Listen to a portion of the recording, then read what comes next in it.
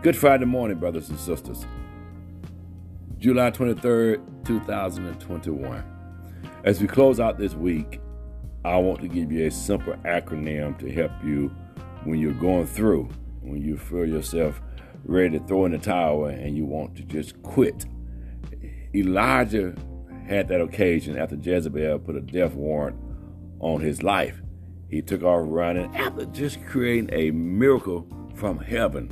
He went into his man-like ways. You know, when we're in the spirit, we fear no man, we fear no evil.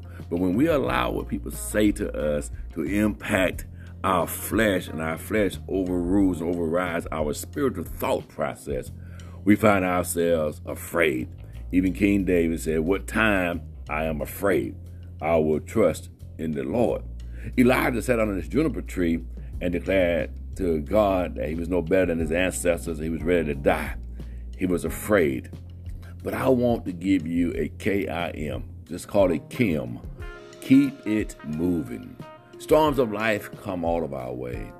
Guaranteed to knock on your door and say, "Hey, let me in. I've come to ransack your life."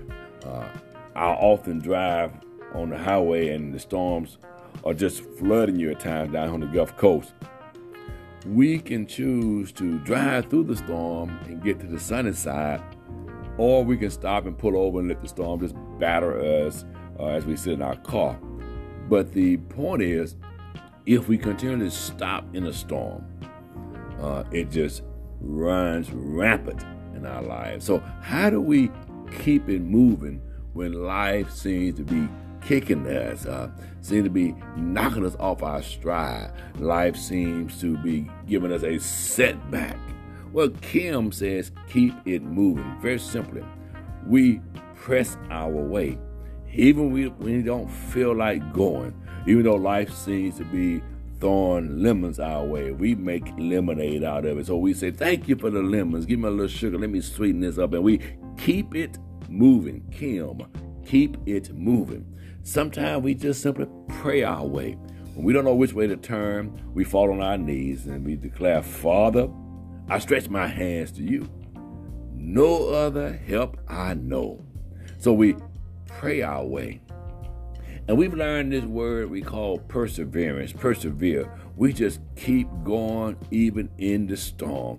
Perseverance is that quality that's inside of you that say, "Hey, I shall press my way. I shall pray my way. I'll let nothing separate me from the love of God. I'll keep on keeping on." You must have that persevering spirit inside of you to press your way, to pray your way. And then, brothers and sisters, sometimes, and I know the songwriter is right when she says, sometimes you got to encourage yourself in the Lord.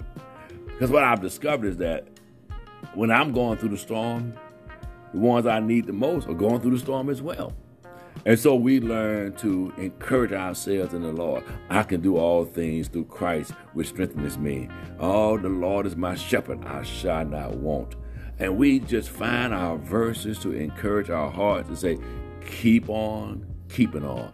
Keep it moving. When you stop, that's when Satan attacks the most. But when you ever watch boxing, they keep moving, bob and weave and keep moving because they get that unlucky hit to take them out.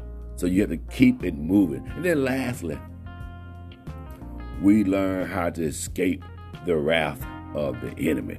Once we understand who the enemy is and the motives and what their aim is, we know, like David said, "My enemies have enlarged, God. They're all around me.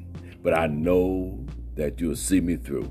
But in the meantime, while I'm going through, I shall keep it moving.